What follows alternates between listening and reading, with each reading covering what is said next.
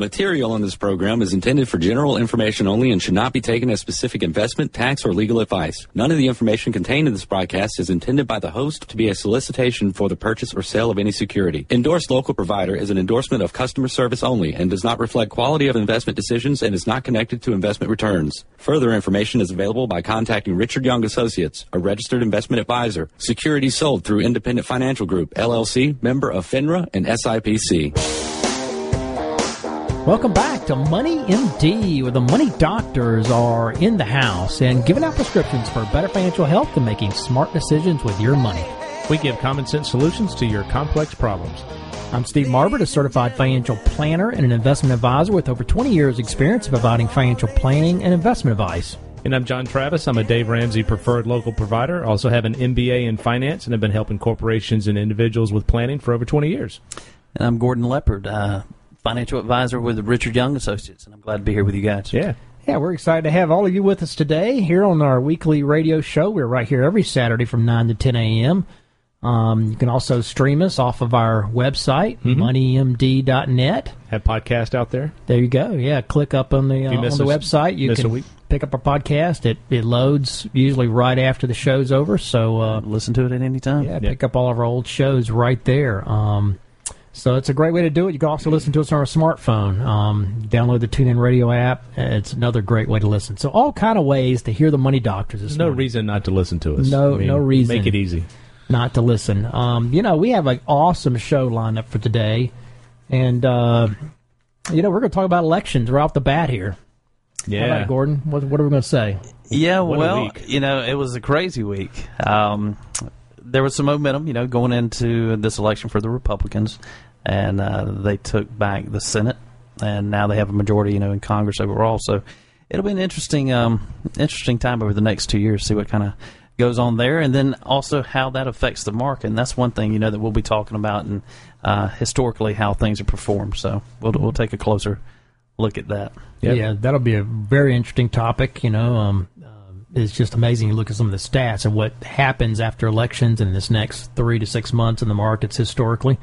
And then we're going to also talk, though, about the 5 investment mistakes the 5 investments to never make, ever. Yeah, these are some bad ones. They are, and really we're talking about types of investments. There are principles here. There are certain types of investments you need to steer clear from, and they're good reasons. So we'll give you 5 examples here. You need to listen to this because these kind of things crop up in different forms all the time. Mm-hmm. We see these all the time. Yeah, no doubt. Now we're going to close the show up with an article about getting financially fit at age 50. A lot of times, guys, we have people walk into our office and they've turned 50 and they're like, all right, I'm ready to start now, ready to the retirement phase. And it's like, well, we can help you, but you have to really get serious about it. So we've got some things here that you can look at. There are ways that you can catch up and make some changes in the last 12 to 15 years before you do retire. So we're going to cover that at the end. Good topic. And we're not going to talk about football because nobody's happy. So I will say that the Carolina women's basketball team is ranked number 2 in the country. So that's amazing. Brag about something. That's amazing, John. That's amazing. Number 2 in the country. That is nice. Great. It'd be nice to see if your football team can ever win another game too. The girls' basketball team might be able to beat them in football right now. It's a different season. We're going to basketball. This is Carolina we're talking about, by the way. We'll see. Staley's done a good job there. Yeah. She's been good. Yeah, in Georgia, they're licking their wounds. Man, that was a rough weekend. So. Guys, this is a financial show. Let's stay focused now. If Carolina wins next week, we can talk football. There you go. All right, we'll head right into the financial stuff here. How about the financial fact of the week? Yeah, this comes from a poll from the Harris Company that recently came out, and it's kind of surprising. 45% of over 2,000 Americans that were surveyed this fall do not believe in their lifetime that their financial situation will be better than it was before the 2008 financial crisis. So that's sad. Half of people, have not recovered.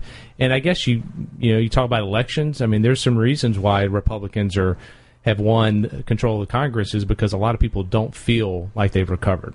Yeah, I mean, that's sad. Half of Americans just can't imagine, half of them thinking they'll never get back to where they were in 2008. And, that was 6 years ago. Yeah. So, I have to hope that's not true. I hope, they're wrong. Right. But this has been an incredibly slow recovery. It has been. I mean, the unemployment rate has certainly ticked down, but there's stats out there that say a lot of people have stopped looking for jobs. Right. I know minimum wage is a big issue out there. It's a challenging environment if you do make minimum wage to survive. So it's tough. When we have these type of crises hit, we've also got to take a look at the behaviors that's involved, and it's going to take a lot longer to recover if you don't adjust your behaviors. Mm-hmm. And so we'll see how that kind of plays out too over the next little bit. I think part of it's tied to wages too. Wages have been stagnant now for like 5 years, and that's a shame. I mean, hopefully we can, with the new election here, new Congress, we can get to some real growth here in the U.S., which will mean higher wages. You got to have higher employment to get higher wages. You got to have some pressure there on wages to get wages up, and that will help the average person out there. And that's what we got to have that. So. Yep. All right, interesting fact of the week, and that leads us up here to our first topic, and that is the breakdown of how the markets perform after the midterm elections here. What does this mean for the future here, Gordon? Gordon's got his crystal ball out. I'm impressed. Right. No. This was this was from William Watts from MarketWatch.com. It was an interesting article that I ran across, since we were right here in the middle of the elections, this past week and everything. And I also wanted to put out this disclaimer. Remember, and we're looking at historical information and not into my crystal ball, John. So, yes. We're not trying to. That's right. We're not trying to predict the futures and exactly which way the markets are going to, go. But we're just sharing some information based on some of the trends that we've recognized over the last, since 1945. I think some of this information dates back to. So it goes way back. Let's go ahead and jump into this. It says. Like we've already mentioned, the Republicans, they had momentum going into this week. There's been a lot of discontent about the way things have kind of been handled over the last several years. And it's really according to who you talk to about, everything from the recovery to why we were in this situation, what actually kind of caused some of the financial collapse. But, historically speaking, what you may not know is how the markets have performed in the wake of these hard-fought midterm election battles, which are held in the midpoint of, presidential terms every 4 years. Perhaps surprisingly, the midterm elections have proved to be a vote for the markets. Mm-hmm. We've actually... trying to make improvements. Yeah, we've actually experienced gains in between the November elections and I believe April, so there have been some very positive, outcomes from that. And again, that's not to say that we're predicting, hey, we're going to have a run in equities, per se. But historically speaking, here we've had improvements, going into April or through April, excuse me. So. Yeah, it is pretty interesting when you look at the data here. The period. Like you said, the 6 months from November through March, I guess really through April, looking at the 6-month period here, is an amazingly good period relative to the overall performance of the market. And it's just pretty starting to look at the data. And, they say here, stocks have enjoyed this seasonal tailwind that has traditionally lifted stock returns in the autumn. Since the end of World War II, in fact, since October 31st through April 30th, that period has proven to be by far the strongest period for equities, with an average return of 7%, 7.1% for the S&P 500, according to the data from the Bank of Montreal. And, I have a theory about this. I think it's related maybe to companies. I don't think it's related to elections. I really don't. And maybe there's less uncertainty. Yeah. But I think it has to do with maybe companies' fiscal years. Mm-hmm. They're ending fiscal years at the end of September a lot of times. Yeah. Yeah, you have going into the Christmas season, maybe some optimism as well. Just a lot of spending. I think there's more spending that happens in the first quarter of a company's fiscal year and the first quarter of a person's fiscal year. Yeah. And then the holidays, of course, have a lot of spending associated with them too, but who knows the reason? But it's interesting. Yeah, and you look back, midterm election years, they do see performance pretty good. Stocks have returned about 16.3% over that same stretch that you just mentioned. And again, that's according to the Bank of Montreal. And the analyst at Credit Suisse found that in 21 midterm election years since 1930, the S&P 500 had seen an average of 7.4% in the 100 days after the election day, and about an 18% average return in the next calendar year after midterm elections. Now, wow, I mean those are strong numbers. I'm sure there were negative years in there, and some but really 18% is pretty. Yeah, it is very strong. Pretty strong. Like we said, Republicans did gain a majority back in the Congress overall. And Sam Stovall from U.S. Equity, he's a U.S. equity strategist at S&P Capital IQ. He notes that the combination of the Democratic president and a unified Republican Congress has been accompanied by the best average performance for the S&P since 1945 and the second best since 1901. That was an interesting fact I felt that they shared with us. Going back to, what was it? It said 1945, we had, an 18.6 return there. So, yeah, it's a big number. Interesting mix there. It sure is. Pretty amazing stuff. So we'll continue this discussion when we come back from the break. But if you have questions, you can email us at info@moneymd.net, or you can give us a call at Richard Young Associates at 706-739-0725. You're listening to Money MD. We'll be right back after these messages.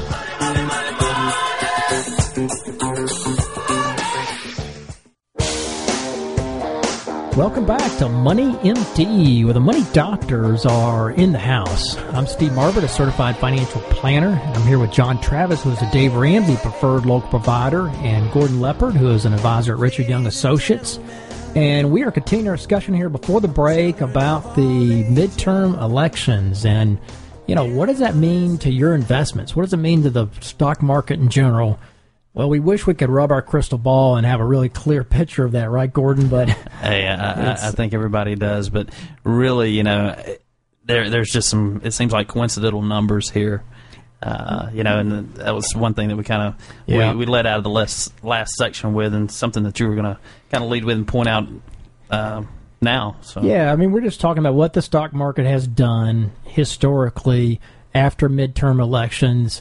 Particularly when you have the government aligned the way it is today. And there's a very interesting table here that I think is interesting, where it shows, okay, what if you have a Democratic president and a unified Congress of different parties, or what if you have a split Congress with a Democrat or a Republican president? And it gives the breakdown going back all the way to 1900, which is amazing. And there are 8 years where after World War II, where the situation is very similar to what we have today, where we have a Democratic president and a unified Republican Congress.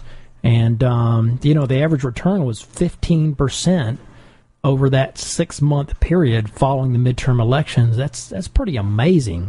It's pretty substantial. It really is. Now, having said that, the returns were good after all these midterm elections. So even in the other categories, that was a very good one. But, there's some others that are up there.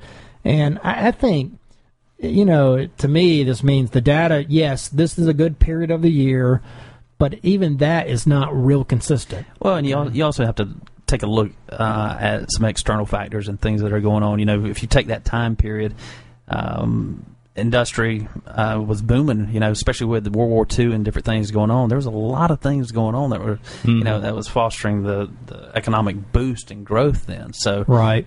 It was more than just a midterm election. Right. There's always something else going on. Well, I think this is always, and this was the average, though, of the 8 years where we had a midterm since 1945 all the way through this year or last year. So this is an average of 8 different midterm periods. So this takes into account some really bad economies. So I think there's no doubt this is a good time of the year for the stock market historically. But you can't trade on that, is my point, I guess. You can't time the market. You can't time it. This should not be it's not that consistent. Guiding your investing strategy. It's not that consistent. It's a reason to be optimistic, but it's not that consistent. Yeah, I mean, the gentleman, Dan Greenhouse, that they talk about in this, notes that he's been peppered with questions from his clients about how stocks perform in the wake of midterms. and we get those as well. They think, questions about midterm elections and then the presidential elections, and in general, I mean, we see no correlation. That's not the things you got to be looking for when to invest and how to invest. I mean, these things are there's a lot of data out there. People can skew things the way they want to, but generally stock markets go up and go down, somewhat affected by the political process, but that's not the driver. It's corporate earnings. Yeah, and there's no clear-cut rules right here that are pointing to specific stocks and equities that, hey, you better be in this after the midterm election. So, I think we'll just have to wait and see what happens over the next 6 months, and Yeah. I mean, there's definitely some negative years in here, and he says, if you look at the data, would certainly you'd certainly say that it was a mixed result, even though the average is good, and we wouldn't disagree with that. It certainly is mixed. So, you don't want to bank your future on the next 6 months here in the market. I think, as always, we would recommend that you own a diversified portfolio at your risk level that's appropriate for you, and then don't try to time it. Just simply rebalance and hold that asset allocation, throughout. Steve, that's basically, I was going to say almost the exact same thing. Don't make any drastic or quick emotional changes to your portfolrio. Yeah, exactly. That's right. But we're optimistic. Hey, we are cheering the market on right here. That's right. Hope it goes well. Go. Absolutely. Woohoo. All right. And that leads us up here to our, I believe, prescription of the week. Yeah, the prescription this week is talk to your kids about money. We've talked about this before. A simple thing to do with young kids is 3 envelopes, 15% into saving. We believe in giving, 10% to giving, and then the other 75% they can spend or maybe save up for a goal. For kids that are a little bit older or young adults, Dave Ramsey has a great book. It's called The Total Money Makeover. It's a life-changing book. I pass that out to folks that come through our office and just say, pass it on to the next person, because it's changed people's view on things. And then also the other one I kind of like is have a picture of your goal. If you're trying to pay off debt or an emergency fund, put something up on your refrigerator and talk to your kids about it and make it a family goal to hit whatever you're trying to do. So include them. Yeah, I think that's really powerful. Have a visual reminder of what your goal is and why you're saving, why you're putting money away. So I think putting it on your refrigerator, having everybody rally around that is a very, very good thing to do. Totally agree. I mean, I know we've brought this up a couple of times, but we've been saving several years now again for a trip back to Disney, and we have an old picture from when we went 3 years ago, I think. There you go. That's on our fridge. So the kids, they keep asking, "Hey, are we there yet?" They see the change jar, fill up with dollars and cents. But it's a process. They get to see it grow. That's cool. All right, good topic, and that leads us up here to our next topic, and that is the 5 types of investments never to make ever. Stay away from them. You stay away from these. We've talked about examples of investments never to make before. And so these are some of those obscure type investments. Some of them may sound obscure, but they're very common out there in terms of principles. And I think there are principles you can learn from this, regardless of whether you're investing in these exact type of investments or not, to apply going forward with your investment philosophy and the investments that you make.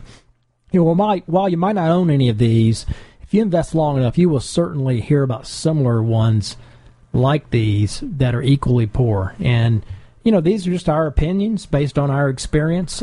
So there's obviously room to disagree.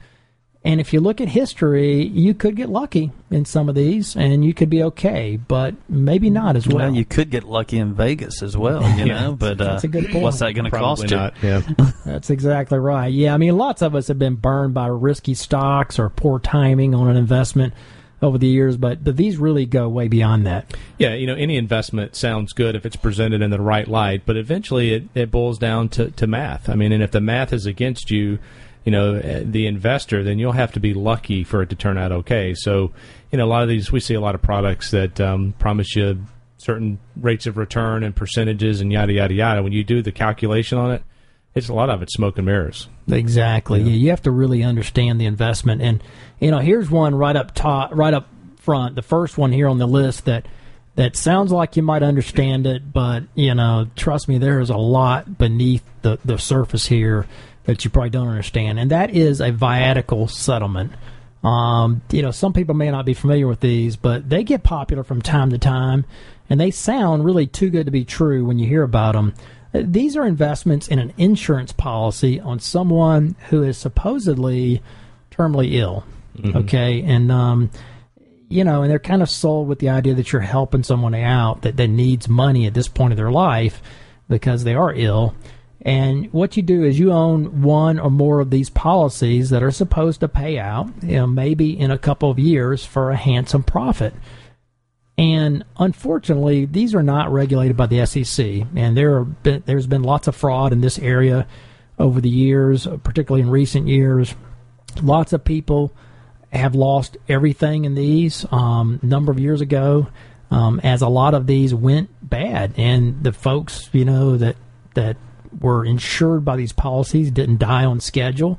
They're just all kind of things that can change and make this investment not a good investment. And these are often presented as a guaranteed return over a number of years, but like I said, a lot of things can go wrong. The bottom line here is that these really are terrible investments that are sold as low risk, but they really aren't. So steer clear of these. In principle, if it sounds too good to be true, as you know, you got to question it, get expert advice. If you can't understand it, then our suggestion is run the other way. Yeah, that's right. Yeah, and these are pretty complicated. So that was number one. Number two here on the list is shares in an oil or gas program. And, with all the new drilling and fracking that's going on in recent days, I mean, these have become pretty popular out there. Yeah, you see a lot of these type of offerings pop up in the contrarian type places and alternative investing. Right. And, most of them aren't even offered on the main boards. You have to go to a secondary market to even pick these up. In fact, several years ago, I thought I would roll the dice on some oil shares like this, and I fell personally victim to. Well, by the way, this company doesn't exist anymore. They basically folded. So those are definitely programs that you want to steer clear of. Yeah, absolutely. So we'll continue this discussion when we come back from the break. But if you have questions, you can email us at info@moneymd.net, or you can give us a call at Richard Young Associates at 706-739-0725. You're listening to Money MD. We'll be right back after these messages and GNN News. Stay with us.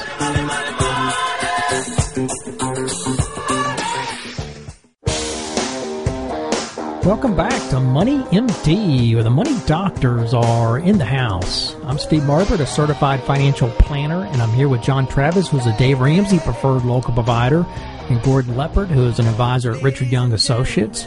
And we are continuing our discussion here before the break about the 5 types of investments never to make, ever. Yes, stay away. Stay away from these. Stay far away from these. And, you may not own these exact type of investments, as we mentioned before, but the principles here really hold true, I think, over time and throughout a lot of different types of investments here.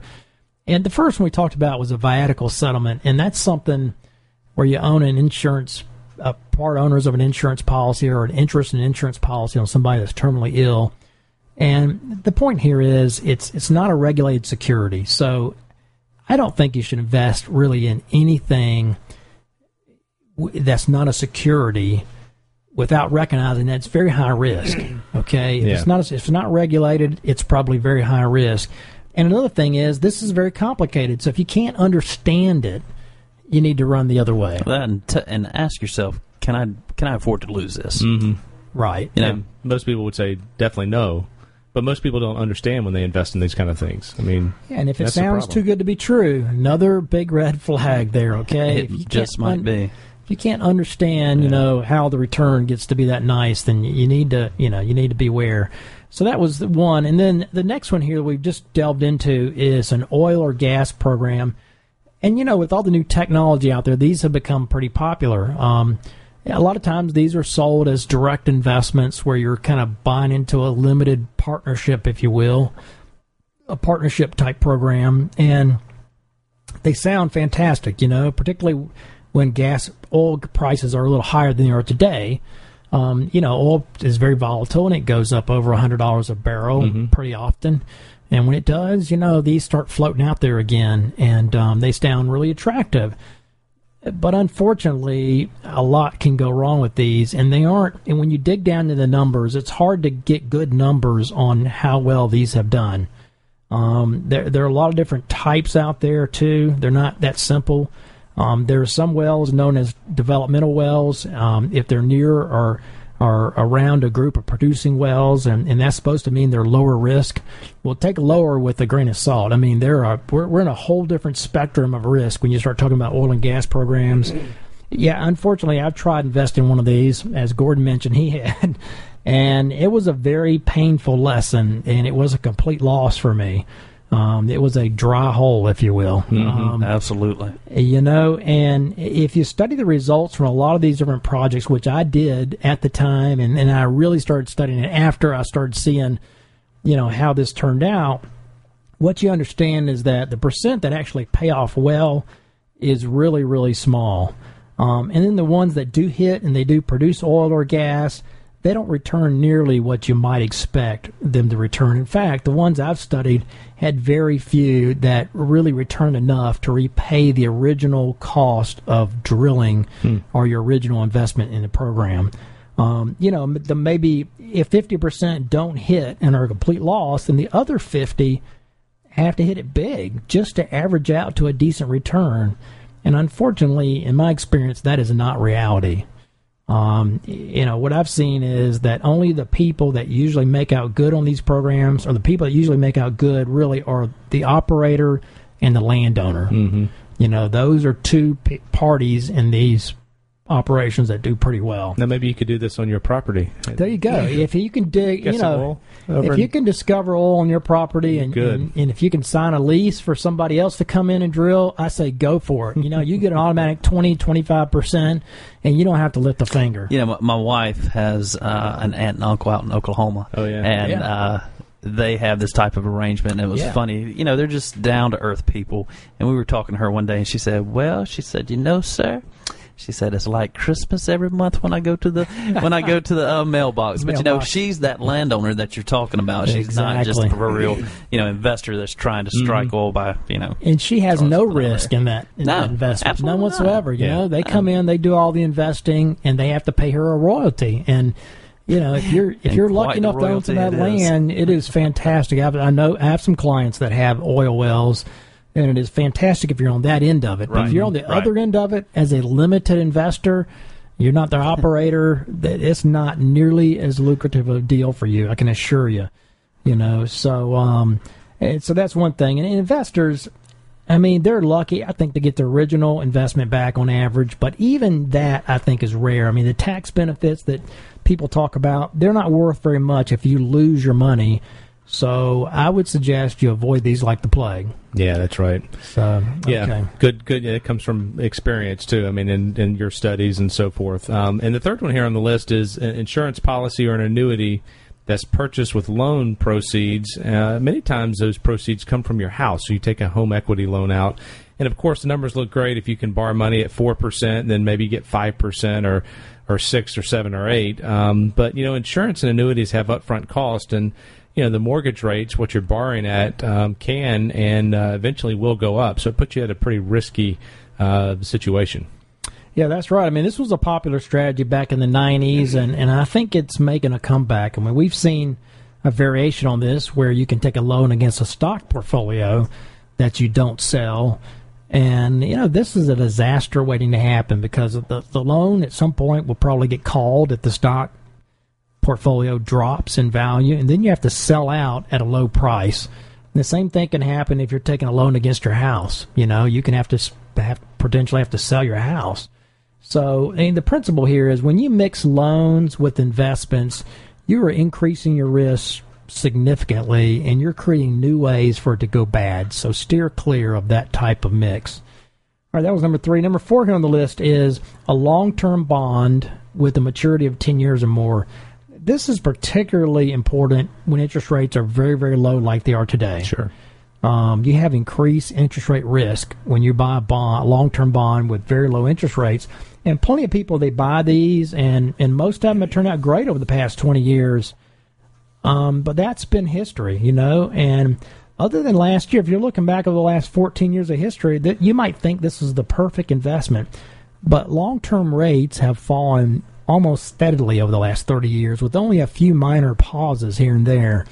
And that means that long-term bonds have looked terrific because they've gotten some appreciation as those rates fell. But if you look back over 80 years, long-term bonds have had a disproportionate amount of risk compared to their return. We call that an inefficient investment. That's an investment with a high volatility relative to its return that it gives, kind of like gold. So, that's not a good combination. Municipal bonds are often sold like this. Same type thing. I mean, they're long-term bonds. So I'll just leave it at that on this particular one. You want to steer clear, I think, today of long-term bonds. You want to have your bond, the fixed income piece of your portfolio needs to be short and high quality given today's interest rates. And then the last one here on the list is a leveraged ETF or a hedge fund. These have been some of the hottest crazes over the last few years, and they sound really, really sexy. Yeah, they look pretty attractive, but it's it's kind of like you take a pretty girl out on a date or something, and then you kind of get to know her. And she's not as pretty as she's good from afar, but far from good. Gotcha. Not as pretty on the inside. These exchange traded funds that invest, they invest in sectors or different indexes on leverage, and that's with borrowed money. In other words, there's a loan against the fund that buys extra shares or futures of an index or sector. So they're very, very dangerous. Yes, very volatile. Yeah, that's exactly right. I mean, if the market moves up or down, say 1%, the fund may move up or down 2% because they're leveraged. You're doing it on borrowed money. Hedge funds also do a lot of this leveraging. And the problem, besides the extra risk, is the cost of the leverage, i.e. the loan. Cost. Exactly. I mean, a lot of times they'll use future contracts, and those are very, very expensive. And that cost comes up every few months and eats into the profit. It's like going to Las Vegas and continuing to plow your winnings back into the game over and over again and doing that on borrowed money. I mean, who do you think is going to end up with all the money at the end of the week at the casino? Yeah. It's going to be the casino. They have big buildings for a reason. Absolutely. It's called the Golden Rule. Yes. That's exactly right. Those with the gold rule. They own the rule, don't they? That's exactly right. Yeah. So eventually your luck's going to run out on that. So, stay away from any kind of leveraged investment like an ETF or a hedge fund. So the takeaways here are these so-called alternative investments, they sound too good to be true for a reason, and that is they usually are. So don't walk, but run away from these type of investments like Vatical settlements, oil and gas programs, leveraged or hedge funds that are leveraged. Steer clear of any investment that includes a loan or leverage. In today's world of low interest rates, you certainly don't want to be in long-term bonds, in our opinion, of any kind, in most circumstances. Lots of investments sound new and exciting and interesting, but beware of any type of investment that you really don't understand. So that's kind of the moral of the story here. If you want excitement, go to Orlando and ride one of those new roller coasters. There you go. There you go. All right, well, that leads up to our break here, but if you have questions, you can email us at info@moneymd.net or give us a call at Richard Young Associates at 706-739-0725. You're listening to Money MD. We'll be right back after these messages.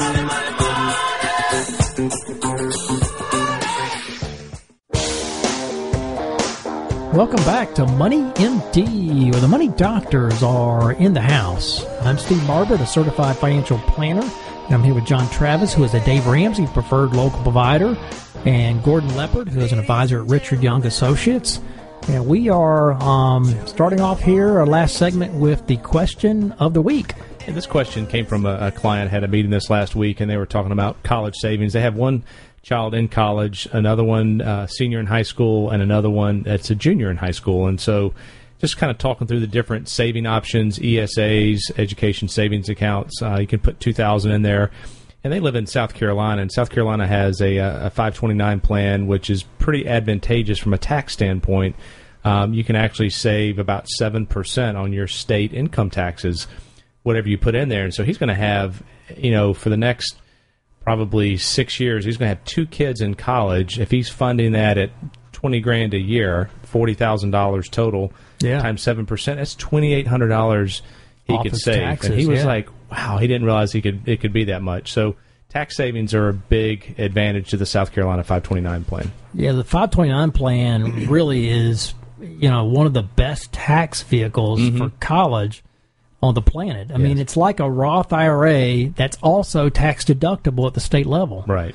You just Very can't. unusual. I mean, you get it's a double tax benefit at the state level because you get the tax deduction on the front end, and it grows and comes out tax-free on the back end at the state level. And Georgia is a little different. You can only put $2,000. You can put in a lot of money into the 529, but you can only reduce your income by $2,000 per child per year. So less of a tax advantage on the Georgia side, but South Carolina, that's you're talking about real money. Significant. That's very significant. Absolutely. Yeah, with 3 kids in college, I was hammering that as hard as I could. Absolutely. And I live on that side of the river, South Carolina, as hard as I could going into college. So that's a really good thing to do. So good question of the week.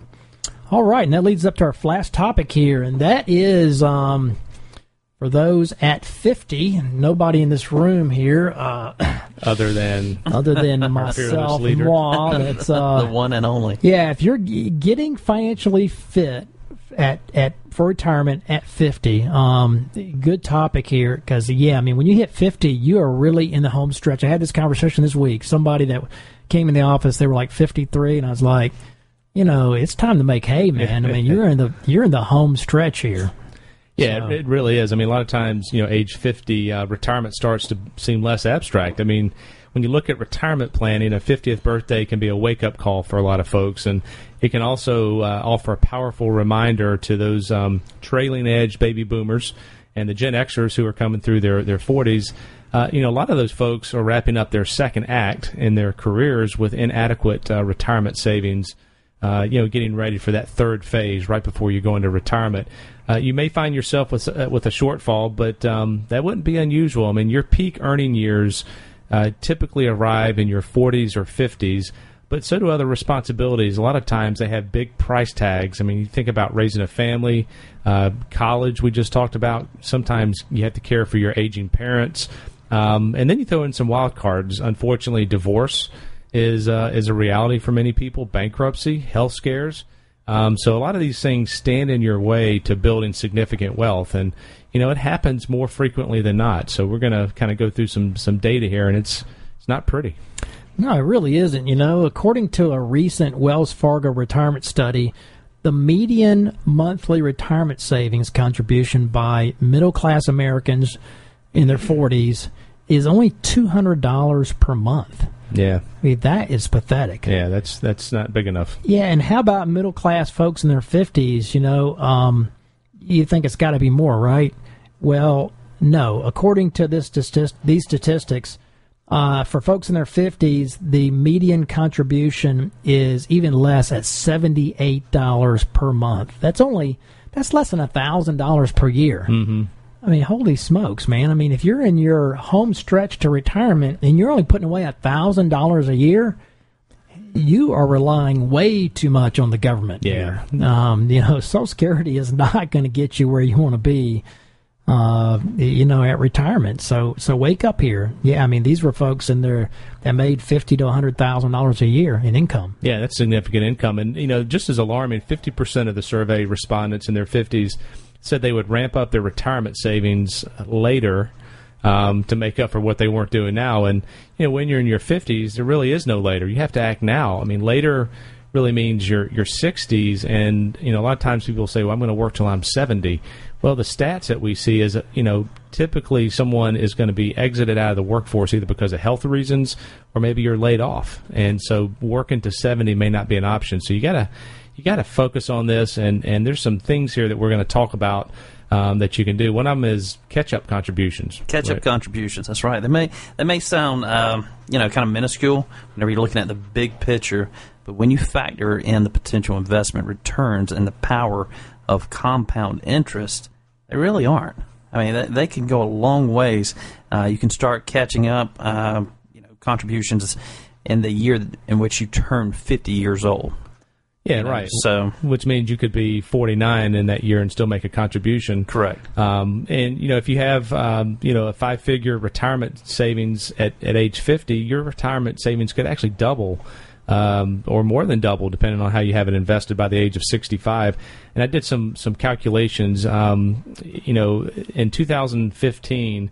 You can put $24,000 away into a 401k. That's the catch-up contribution as well. If you do that for 15 years, from age 50 to age 65, and you can earn a 7% rate of return, that's $634,000. Wow. So you can make a lot happen in that last 10, 15 years of retirement. You have to focus, though. It has to be a priority.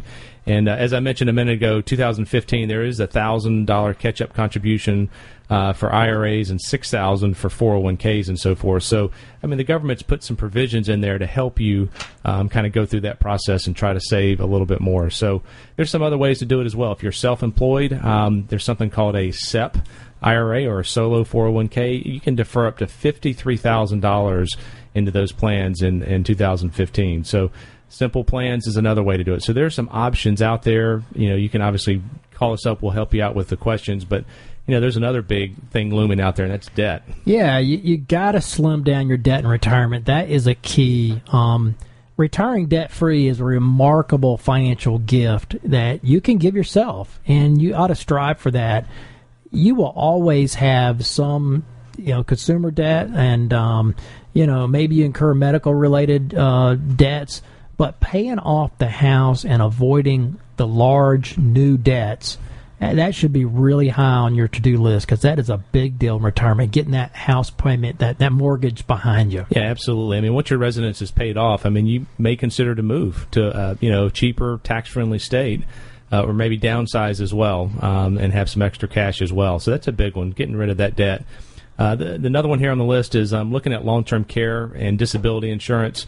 Long-term care insurance is very expensive right now, but it's something that you can put in place in your late 50s that will set yourself up and give you some protection as you go into your 60s and 70s. So that's another piece of protection. You got to look at some insurance coverages, and then obviously doing some rebalancing as well is important. That's right.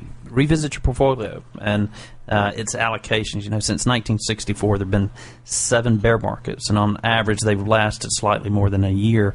It took the S&P about 3.5 years on average to return to where it was prior to the plunges. But, always keep a close look at, your allocations there. At least visit them once a year. Yeah, and if you're 50 or older, think about those last couple of sentences there about the bear markets. They're really normal. If you're very aggressive, maybe you shouldn't be there. And I think we talked about this before, maybe last week, about look at 2008 as your benchmark. That is a great year that you can figure out what you can withstand in your portfolio. So that's right. Really consider your timeline. Absolutely. And you got to look at these percentages. They have another thing here is maybe you should tap the insight of a seasoned financial professional. Ooh, you know any of those? Yeah, that would be seasoned. Somebody with a little gray hair, John? That's right. That's definitely me. Yeah, we're all getting there. So, there are a lot of things we see when people come in. I'll say that when you get into your early 50s, typically the kids are getting out of the house, out of college. I have some of my clients that are paying off their homes in their early 50s. Yeah. Kids are out of college. They can then just sock a ton away, and you do that for 10 or 12 years, and you can make up a lot of ground, but it's got to be a focus. You've got to think about it. You've got to plan for it, and that's one of the values that we add to our clients is going through that process and helping them figure that out. Yeah, you got to make hay. Once you're in your 50s, that is the time. There can't be a more important time to do retirement planning than when you're in your 50s. So if you haven't done retirement planning, if you're in that category, get on the ball. You can do it yourself. There are lots of online things. But I would suggest you give us a call, really. It's not that big of an investment, and it will do wonders of getting you focused and looking at the best, worst-case scenarios for retirement. It is critical where you got to get and how you're going to get there. Yep. So, all right, great topic. And that does lead us up to a close for this week's edition of Money MD with John, Steve, and Gordon. tune in next Saturday from 9 to 10 a.m. to hear more prescriptions for your financial health. Do check us out on our website, moneymd.net. Email us your questions. We'd love to hear from you at info@moneymd.net or give us a call at 706-739-0725. Thanks for listening. Have a great weekend. Have a good one. Material in this program is intended for general information only and should not be taken as specific investment, tax, or legal advice. None of the information contained in this broadcast is intended by the host to be a solicitation for the purchase or sale of any security. Endorsed local provider is an endorsement of customer service only and does not reflect quality of investment decisions and is not connected to investment returns. Further information is available by contacting Richard Young Associates, a registered investment advisor. Securities sold through Independent Financial Group, LLC, member of FINRA and SIPC.